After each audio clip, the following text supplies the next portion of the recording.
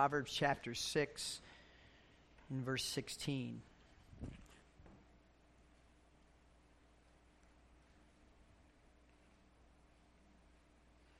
And before we read the scripture, I just want to welcome again our visitors. If it's your first time here at Quonset, we're glad you're here. It's a standing invitation. You can always come back. We look forward to seeing you, and if we can help you in any way, that is our desire. Proverbs chapter 6, verse 16. There are 6 things that the Lord hates, 7 that are an abomination to him: haughty or proud eyes, a lying tongue, hands that shed innocent blood, a heart that devises wicked plans, feet that make haste to run to evil, a false witness who breathes out lies, and one who sows discord among brothers. Father, may your book come alive to us, and we thank you that the resident author is within us, and we ask that he would teach us, and that we would see pride perhaps like we've never seen it before. We'd see it from your perspective. And we thank you that you are such a loving God, and the grace in Christ is sufficient to even deal with our pride. And so, Lord, we thank you again for the evening in Jesus' name. Amen. You may be seated. Well, just for the sake of our visitors as well, as just to remind you, we've been working our way through the book of Proverbs.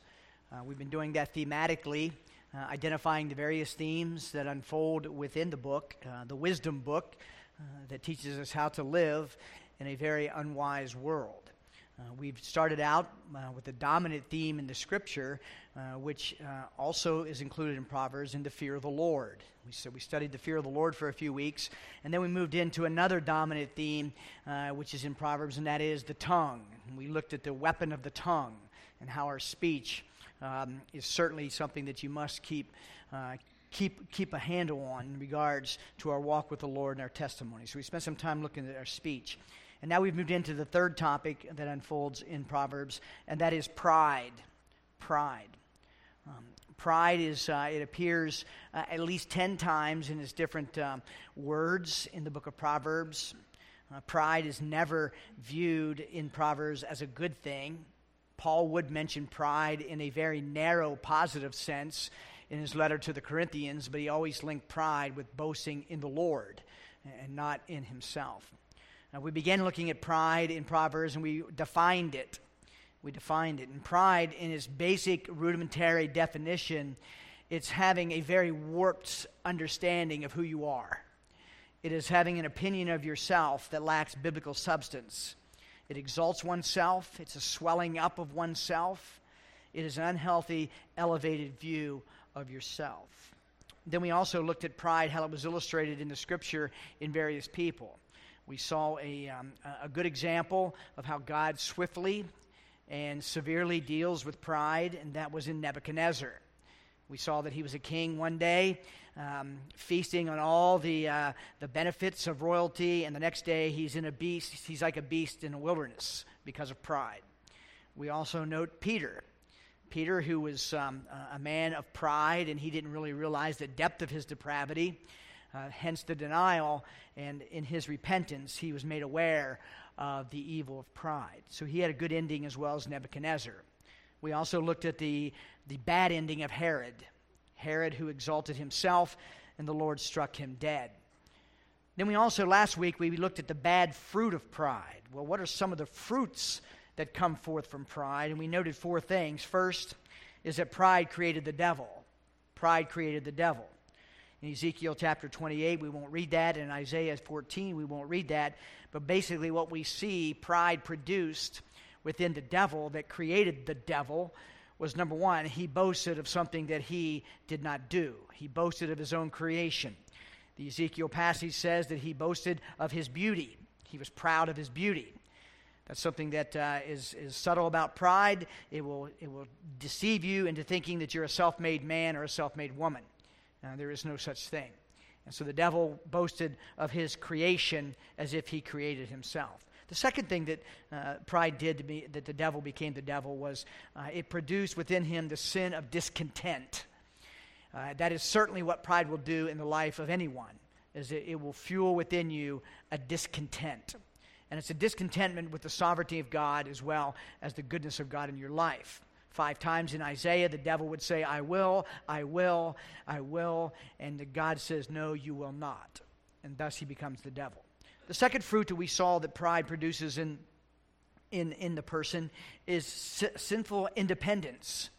We saw in the very beginning of Genesis, in the account of the fall, it really was a prideful thing where the devil tempted them to be like God, which is exactly what he tried to do in the Isaiah passage, and thus they fell. It produced a sinful independence. And what we could basically say about the fall in Genesis 3, and what we can basically say about humanity ever since, is that it's a breach of the created order. It's a breach of the created order. We were created to be dependent, as I mentioned this morning, not independent, and so pride produced that. The third thing that we saw by way of fruit was pride robs God of his glory. It robs God of his glory. Within every one of us is a little glory hound that wants to get a little credit when things are done, or God would even use us. And what pride has done in the fall, and thus ever since in every human being born, is pride has taken us from being what we were created for, is to be glory reflectors, to glory seekers. And that's the ugliness of pride, is it draws attention upon oneself. Instead of being a reflector as an image bearer of God, his glory, we become glory seekers, and he has made it very clear, my glory I will share with no one. The fourth fruit we saw in pride was that it's the chief tactic Satan uses against believers. We are warned in 1 Timothy 3 not to promote a man in a position of leadership. If he's a novice, at least he be puffed up with pride. And I would extend that to say, and we'll mention that tonight, is that pride is the chief tactic of the devil against believers, because every single relational tension and every fractured relationship can be traced back to pride. Because when there's pride present in any relationship, there will not be forgiveness. There will not be reconciliation. Pride will dig your heels in and say, I am right, you are wrong, and you exist like that. And sadly, many Christians are walking around in fractured relationships with other believers, and it's an issue of pride. So the devil will use that to disintegrate marriages. He'll use it to fracture a church. But ultimately, he will use pride in the believer to bring blemish on the name of the Lord Jesus, the humble, gentle Savior that he is. Tonight, I want us to look in Proverbs chapter 6, verse 16, and we're going to deal with a third look into pride, and you can follow along in your outline. It's really only 3 things. Don't be deceived by thinking that the shortness of the outline means the shortness of the message. But we want to look tonight at the Lord's attitude and his actions against pride. The Lord's attitude and his actions against pride. It's very important. C.S. Lewis once said, he prayed, Lord, let me know you as you really are, not as I think you are. And it's extremely important that you and I understand pride, not from a horizontal perspective, but that we understand it from a vertical perspective. That we understand pride from heaven down. Because if you and I are going to hate this mother of all sin, and we're going to do battle against this mother of all sin, we have to see it through the lens of God. We have to see it as he sees it. Because if we don't, we will give ourselves a pass on everything. If I'm not gauging my life by the model, the Lord Jesus, if I'm not bringing my life in face to face with the glory of God in the face of Jesus Christ, I will find myself in a comparison mode with other Christians. And without question, if I'm going to compare myself to another Christian, I'm going to look at one that's not nearly doing as good as I am. I'm going to look at someone that's struggling. And so the only possible way to get the right perspective on sin, and the right perspective in particular on pride, is we've got to see it from God's vantage point. And we want to look at 3 things about the attitude and actions that the Lord has against this mother of all sin. Then, Lord willing, next week, I want us to look at the consequences of pride. What happens in the life of a person, even a believer, if pride goes unchecked, if pride is allowed to simmer within? And by the way, pride is like Joseph's coat of many colors. It has so many different manifestations. Unforgiveness is pride. Looking down on another person is pride. It has so many different shades. And so we need to look at what the consequences will be in our life if we allow pride to go unchecked. But that's for another time. Tonight we want to look at three things about the Lord's attitude and his actions against pride. First and foremost is that the Lord hates pride. He hates pride. 4 times in the book of Proverbs, the Lord declares his hatred against pride. This is not a light, just I don't like it type thing from the Lord. This is a very, very deep-seated hatred of this sin. In Proverbs 6:16, look what he says. There are 6 things that the Lord hates. 7 are an abomination to him. And the very first one is a proud look. Now, some scholars, and I think there's merit to this, some scholars will contrast Proverbs 6:16 through 19 with the Beatitudes. And I would encourage you to do that. Lay out all these 7 sins that God outlines in Proverbs 6, and then go line them up with the Beatitudes. It is very interesting to do that, and you do see a contrast. For instance, what is the first beatitude? Blessed are the poor in spirit. What is that? That is humility. What is the first thing mentioned in Proverbs 6 and verse 17? It is pride. He goes further in the Beatitudes. What does he say in the Beatitudes? Number 7, he says this. He says, blessed are the peacemakers. How does this Proverbs end in verse 19? One who sows discord. So there is merit in looking at how these characteristics in Proverbs, their antithesis or the contrast occurs in the Beatitudes. And why that's very important is because the Beatitude is not a call to conduct. The Beatitudes are not what you do. The Beatitudes are the characteristics of what you are. They are the very characteristics of the born-again person. Yes, in the basic understanding of when you first come to Christ, it's not in its full fruition, but you come to Christ how? Poor in spirit. And what do? You mourn over your sin. And so you see the Beatitudes then are not calls to action, they're affirmations of identity. And so if the Beatitudes then are the characteristics of God's children, then the contrast would be Proverbs chapter 6, verse 16 through 19, and those are the characteristics of the devil's children. And the devil's children would be marked by what? Disunity, lies, wicked plans, a quickness to do evil, shedding innocent blood, haughty eyes. All those characteristics we find would be in the father of lies. And so we see then there's a reason why God would hate this sin with such depth. And if you look in verse 16, you will see 2 words that Solomon uses to describe the Lord's attitude towards these sins. Now, this applies to all of them for sure, but the one we're dealing with is the very first one. There's an order for a reason.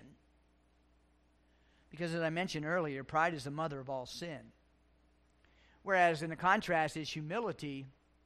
Humility is the chief virtue. Now, don't think that the first and chief virtue in the Christian life is love. It's not. Now, it is what we are to be, controlled by Christ's love. But the chief virtue is humility. The chief virtue is humility, because in the fertile soil of humility is how and where the fruit of the Spirit grows. If there's no humility, there's no love. If there's no humility, there is no peace. And so the chief virtue that you and I are to pursue, and by the way, it's the chief virtue that God will develop in his children, is humility. And we're going to look at humility in Proverbs after we're done with pride. After we've been just absolutely blistered by pride, we're going to go back and look at humility. And it's a good work. And so when you look at the contrast in the Beatitudes and the contrast in Proverbs, you see that pride is on the side of the devil, as we mentioned last week, and humility is on the side of the Lord. And it says in verse 16, there's 2 things that the Lord's attitude is towards pride. Number 1, he hates it. He hates it. That word means to have intense aversion. It means an unwillingness to put up with it. It means you're my enemy. That's how God sees pride. God says that I have intense aversion against it. I am unwilling to put up with it. And then he says, an abomination, just to re-emphasize or even go deeper in our understanding of the Lord's attitude towards pride. He says, I not only have an intense aversion to it, is that I look at it as an abomination, which means something that causes great disgust, something that causes great horror, and a boring of something, a loathing of something. And so the question is, why is God, in the midst of all the sins that we commit, and this list of 7, and pride being the first one listed, why does he have such aversion to pride? Why is it such a loathing of this sin that causes divine disgust? And the reason why is because it is a direct affront against him. A Puritan named Richard Mayo preached a sermon on pride and humility. This is what he said, quote, "This is the devilish nature of pride, that whereas other sins are against God's laws, this sin is against his sovereignty and his being. Other sins are a turning from God. Pride is a turning up on and against God. That's the difference. I can break his laws, but when I allow pride to fester and pride to rule, then I'm shaking my fist into his sovereignty. Is that I am rebelling to the ultimate of rebellion by looking at him and often like the devil saying, I will, I will. Now there's a practical application in this first one in God hating sin. And I proposed the application in 2 ways, 2 questions to each of us.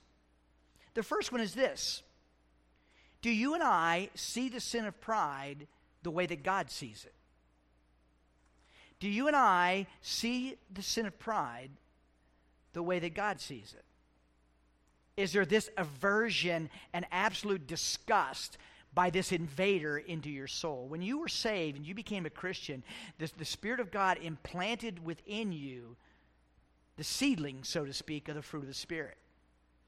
As a Christian, you will be constantly drawn by the Spirit of God to the spirit of humility, because you have to have that to grow. And so, if we're going to grow, then we must hate the very thing that would stunt or even stop growth. And so the question is, the Lord says, I hate pride. I loathe it. It is disgusting. It's an abomination. The question for his child tonight is this: do I hate my pride? Do I loathe my pride? Do I see it with such disgust that I'll do battle against it? And the second question, if we're going to ask ourselves, do I hate sin the way God does? And the question is this: are we getting, as I mentioned this morning, are we getting so close to the heart of Christ that work of hatred is able to be undertaken? You will not hate pride on your own. You will not. That's part of your fallen nature. You will not hate it. In fact, you will feed it. I'll give you an example. Ever been offended by someone and you didn't do anything wrong? How did you feel? I'm right. I'm digging my heels in. I didn't do anything wrong. That's pride. And you feed that by not seeking reconciliation. And so the question then has to be, am I so close to the heart of Christ that I'm starting to see pride the way that he sees pride? And that leads to the second thing about pride. Not only does the Lord hate it and challenges you and I tonight to hate it as he hates it. And by the way, beloved, if you and I are not learning to hate pride, we will not fight against pride. If you and I are not having this utter distaste for it, and if you don't see pride in your life as an invader to your soul, an unwelcome guest in your heart, you won't do battle against it. And I know too many fractured marriages, too many fractured Christian relationships, too many friendships have been fractured, and it all boils down to digging into the heels saying, I will not. I will not seek reconciliation, even if I've been wronged. I will not wash your feet, even though you're a Judas. I will not do anything that would create peace because I'm not the offender. Beloved, we're all offenders. We are all offenders. We've offended a holy God, and even as his children, we still offend a holy God. And oh, but for the grace of God and the mercy of Jesus Christ as our high priest, pride would destroy us. Pride would absolutely destroy us. And so then we must ask the question, am I getting so close to the Lord Jesus? Am I daily seeking him? Am I daily sitting at his feet like a Mary? Am I daily like the Apostle Paul? One thing I do. Am I getting so close to Christ that his attitude towards pride is starting to become my attitude towards pride? If you try to defeat it on your own, you will create a Pharisee in your life. The only possible way that you and I will do battle against pride is we must be so close to the humble Jesus. And we must be so close to him that we are beholding his glory and being transformed into the same image. Number 2, here's the second attitude that the Lord has towards pride. Not only does he hate it with intense aversion. And by the way, as we mentioned this morning, talk about building the defense of our faith.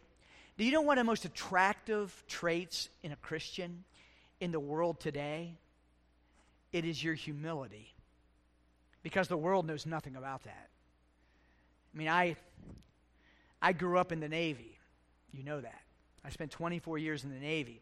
You know, I've only had really 3 lives. A kid in West Virginia, the Navy, and here. That's all I've had. I know it's a pretty sheltered life.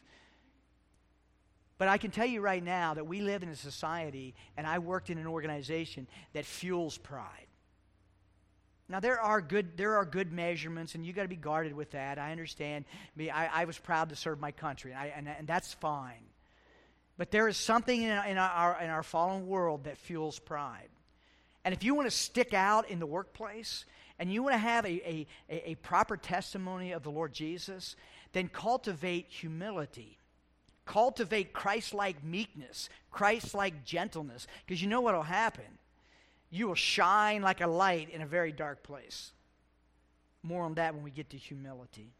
But number 2, not only does the Lord hate pride, the Lord declares pride his enemy. He declares pride his enemy.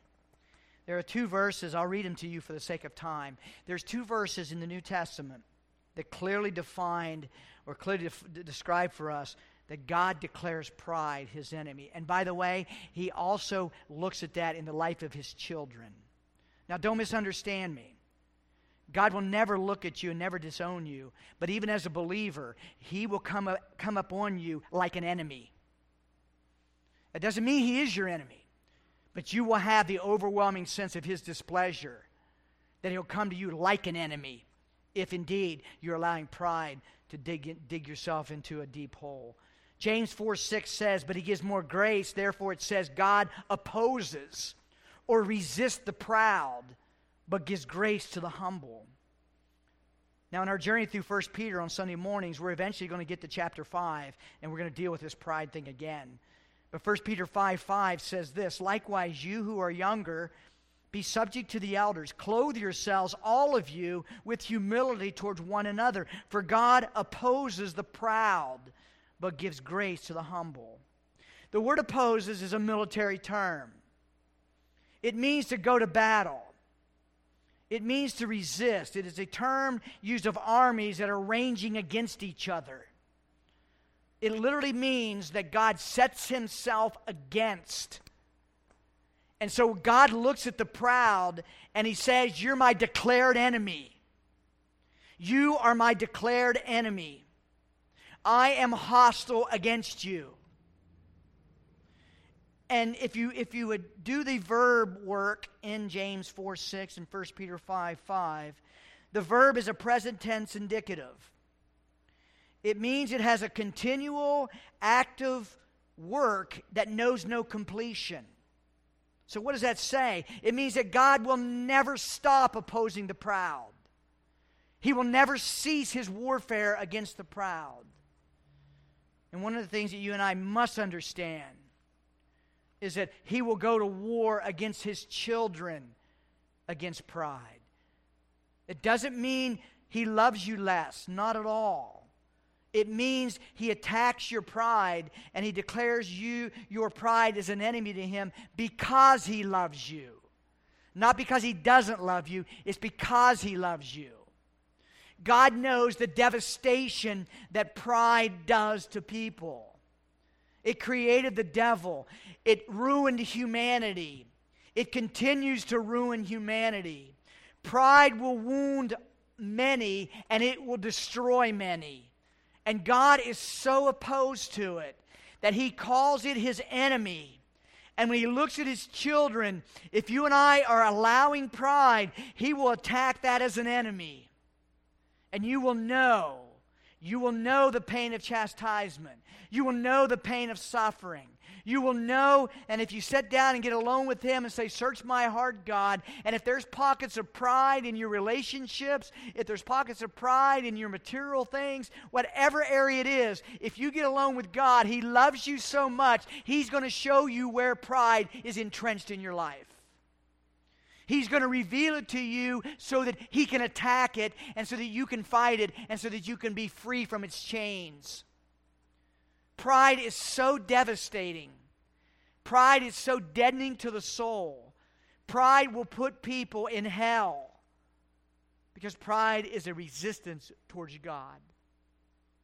And so then we have, number one, the Lord's attitude towards pride is he hates it. Number two, the Lord declares pride as his enemy. And finally, the Lord attacks pride. He attacks it. Look at Proverbs chapter 15, verse 25. There was a young minister named Henry Smith. He was a 16th century, very influential English Puritan. He preached a sermon on God opposing the proud. And this is what he said about God's actions against pride.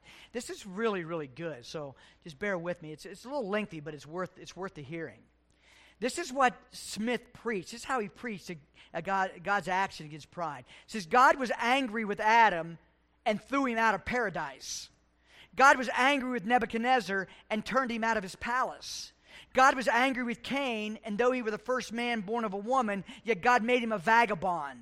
God was angry with Saul, and though he was the first king that was ever anointed, God made him his own hand, his executioner.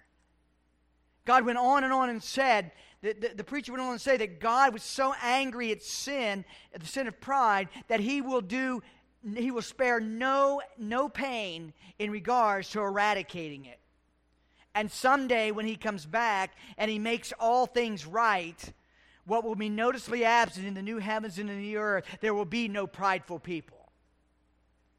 There will be no pride. Proverbs 15:25. I want us to look at two direct warfare acts that the Lord will do against the pride. And he does this against his children too. And it's because he loves you. And I'm fearful that there's a lot of Christians who are not walking in joy and not walking in peace because they're entrenched in pride and they're actually in rebellion against their Creator Savior. You will not enjoy Jesus Christ unless you're on the path of humility. You will not enjoy fellowship with the living God unless you're on the path of brokenness. Last Sunday night I gave you a handout. That was pretty brutal, wasn't it? It was pretty intense. This is what a proud person is. This is what a broken person is. There may be some back there. If you want them, just contact the office. But they're very, very good. If you want to enjoy fellowship with the living God, then you must pursue the path of humility. Proud people won't enjoy God. You can know a lot about God, and you can know a lot about Jesus, and you can do a lot of service for Jesus, but you'll never enjoy Jesus if you're full of pride. Pride makes God oppose you. Pride makes God view us as an enemy. Now, how does he attack pride? Proverbs 15:25 says, the Lord tears down or destroys the house of the proud. That's a strong word. This is not just a strategic strike to inflict some damage. That's not what he's doing. The Lord goes in for the kill in regards to pride. It says he'll tear down the house. He will destroy the house. And why? Because the gateway to salvation is through the destruction of your pride. In Mary's Magnificat, in Luke chapter 1, this is her wonderful song, and she says this: the Lord has shown strength with his arm. He has scattered the proud in the thoughts of their hearts. He has brought down the mighty from their thrones and exalted those of humble estate. No one gets saved unless their pride is attacked. Because salvation is what? Of the Lord. And the only possible way a sinner can be saved is by the sovereign grace of God that comes down and humbles the sinner. And shows the sinner that unless there's a Savior, the sinner is undone. And so he attacks pride out of his love for sinners. The Lord tears down or destroys the house of the proud. People do not come to Jesus Christ because of intellectual hang-ups. People don't come to Jesus Christ because they're struggling with intellectual hang-ups. I know there's some occasions of that. People don't come to Jesus Christ because it's a moral issue. It's a moral issue of pride. Is it within inside of us, not only is there a glory hound, inside of us is the seed of self-righteousness. Inside of us is saying, I got to do something. Wait a minute, you're telling me that Jesus did it all and I don't, I got to do something. That's pride. And so pride, God attacks that where he says, you can not only do nothing, you can't even desire me. You have no inklings towards me at all. And Romans tells us very clear, no one seeks after God, no one. You come to God because God first came to you. And that humbles man. Because you got nothing to do with it. You and I, we add nothing to this. And so he'll tear down the house out of his love for sinners to bring them to his son. Now look at Proverbs 16:5. We have 7 minutes, and I got 35 minutes of material, so we're pretty good. So I'm just kidding you. Proverbs 16:5. Everyone who is arrogant in heart or proud is an abomination to the Lord. Now note the words there. Be assured he will not go unpunished. Be assured he will not go unpunished. The words be assured there is to place the strong emphasis that God will deal with our pride. One translation reads, the Lord's loathing is every proud person, be sure of it. He will not go scot-free. Now, I liken this to our lives as Christians. God wants to use every one of you for his glory and for the furtherance of the gospel. But you know what he has to do in order to do that? He's got to get us out of the way. He's got to break the vessel before he uses the vessel. He's got to break the vessel before he uses the vessel. God will not share his glory. And if he's going to use you for the gospel, he's going to empty you of yourself first, so that when you are used, you're going to say, not unto me, and really mean it. But unto you be glory. We move in. I want you to look at, this is the last scripture of the night. Look at 2 Corinthians chapter 12. Here's a New Testament example. This morning we looked at the Apostle Paul as a classic example or model on how to defend the gospel, how to give a public testimony. Those 6 things we learned from his encounter with King Agrippa. Paul is also a wonderful example of how the Lord will deal with pride in his children. You know this passage very well, 2 Corinthians 12, beginning in verse 1. We're not going to expound this. I just want to make a couple comments about this. God wants to use us. He doesn't have to, but he gives us the privilege to be the vehicles in which the gospel spreads. But in order for to do that, he has to deal with our pride. And I believe that the level of our influence is directly proportionate to the level of our breaking. The level of our influence is directly proportionate to the level of our breaking. 2 Corinthians 12, 1 through 10. I must go on boasting, though there is nothing to be gained by it. I will go on to visions and revelations of the Lord. I know a man in Christ who 14 years ago was caught up to the third heaven. Whether in the body or out of the body, I do not know. God knows. And I know that this man was caught up into paradise. Whether in the body or out of the body, I do not know. God knows. And he heard things that cannot be told, which man may not utter. On behalf of this man I will boast, but on my own behalf I will not boast except of my weakness. As I read that, I kept saying, Paul, tell me who it is. Give me the name. Tell me who it is. It's him.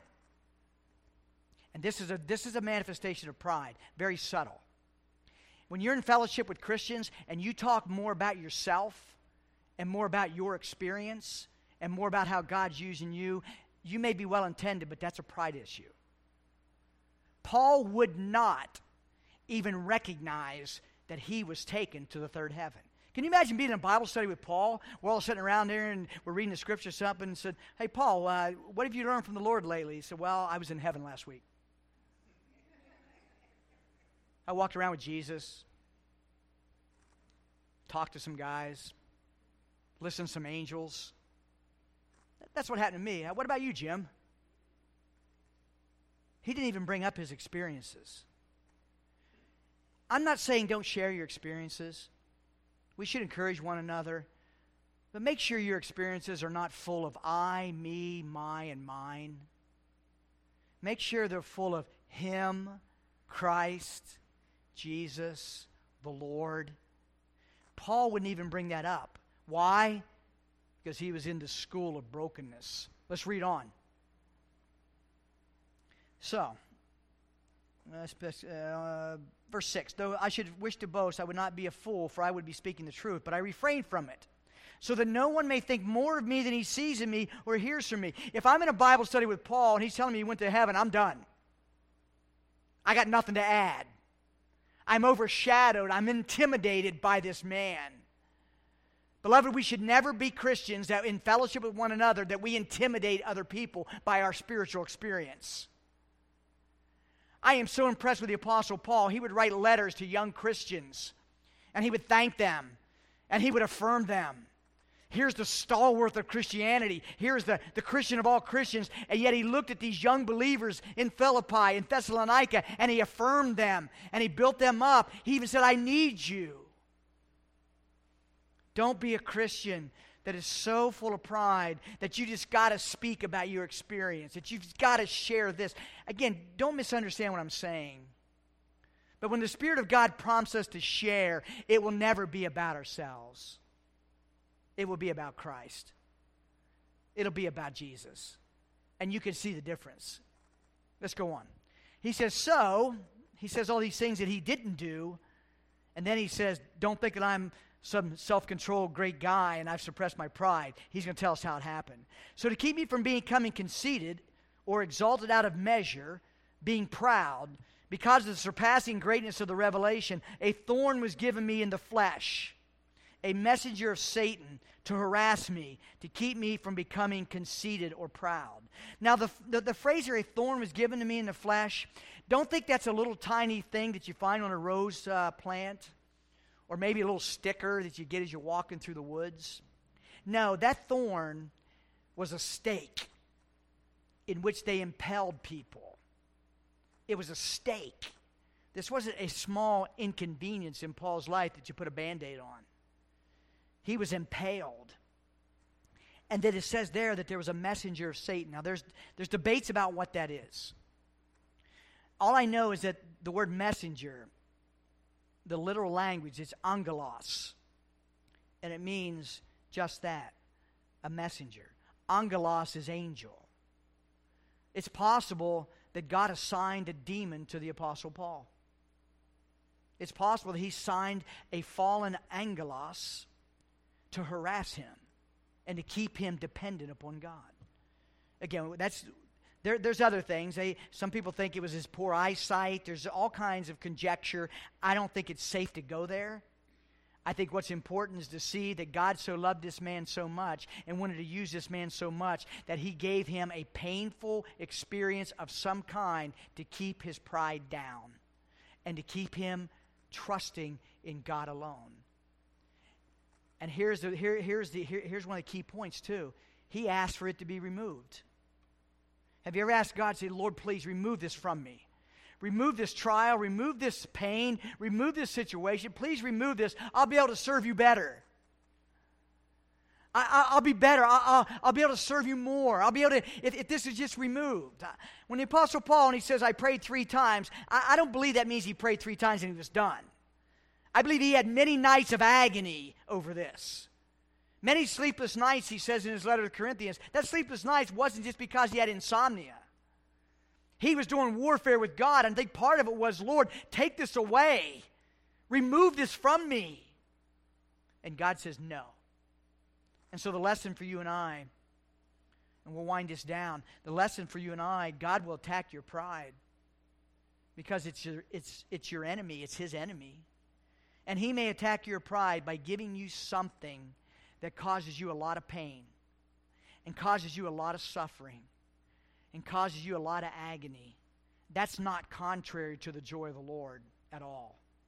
He may give that to you because he loves you and he knows that's what's going to keep you like super glue to him. He knows that thorn in the flesh that you have, it's designed to keep you tethered to the cross. It's designed to keep you so close to Christ because you know in and of yourself you can't handle this. And that will produce what? Humility. And from humility comes the fruit of the Spirit. So God's attitude towards sin, the sin of pride, he hates it. He loathes it.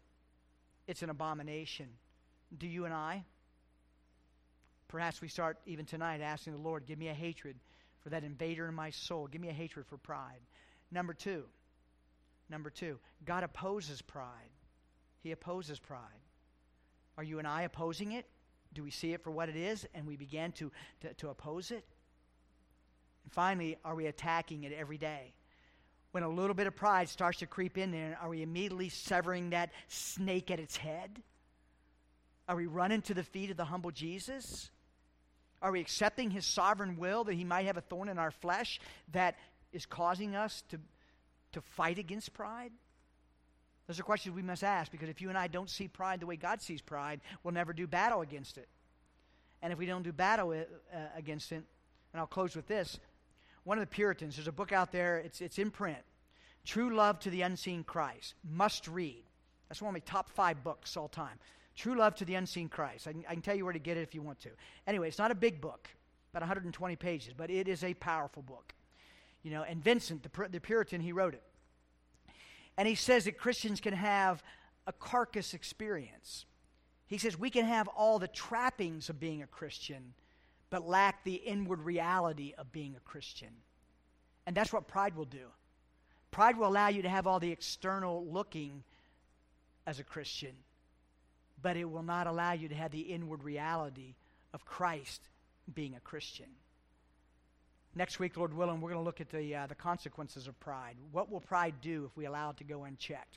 Proverbs has things to say, just how devastating and what it causes in our lives if we don't do battle against it. May God help us to have the same attitude he does. May we oppose pride, and then may we attack it with vengeance, even submitting to the thorn in the flesh that he may be giving us to keep pride suppressed. Father, we thank you for your word. We thank you for your love, and thank you that you do a good work of attacking the mother of all sin in our lives. Thank you that you've shown us that and brought us to Christ. And Lord, as you continue the work in us to remove pride, help us to be submissive. Help us to hate it like you hate it. Help us to oppose it like you oppose it.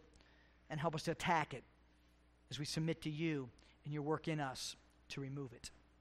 Thank you, Father, for your goodness tonight. In Jesus' name, amen.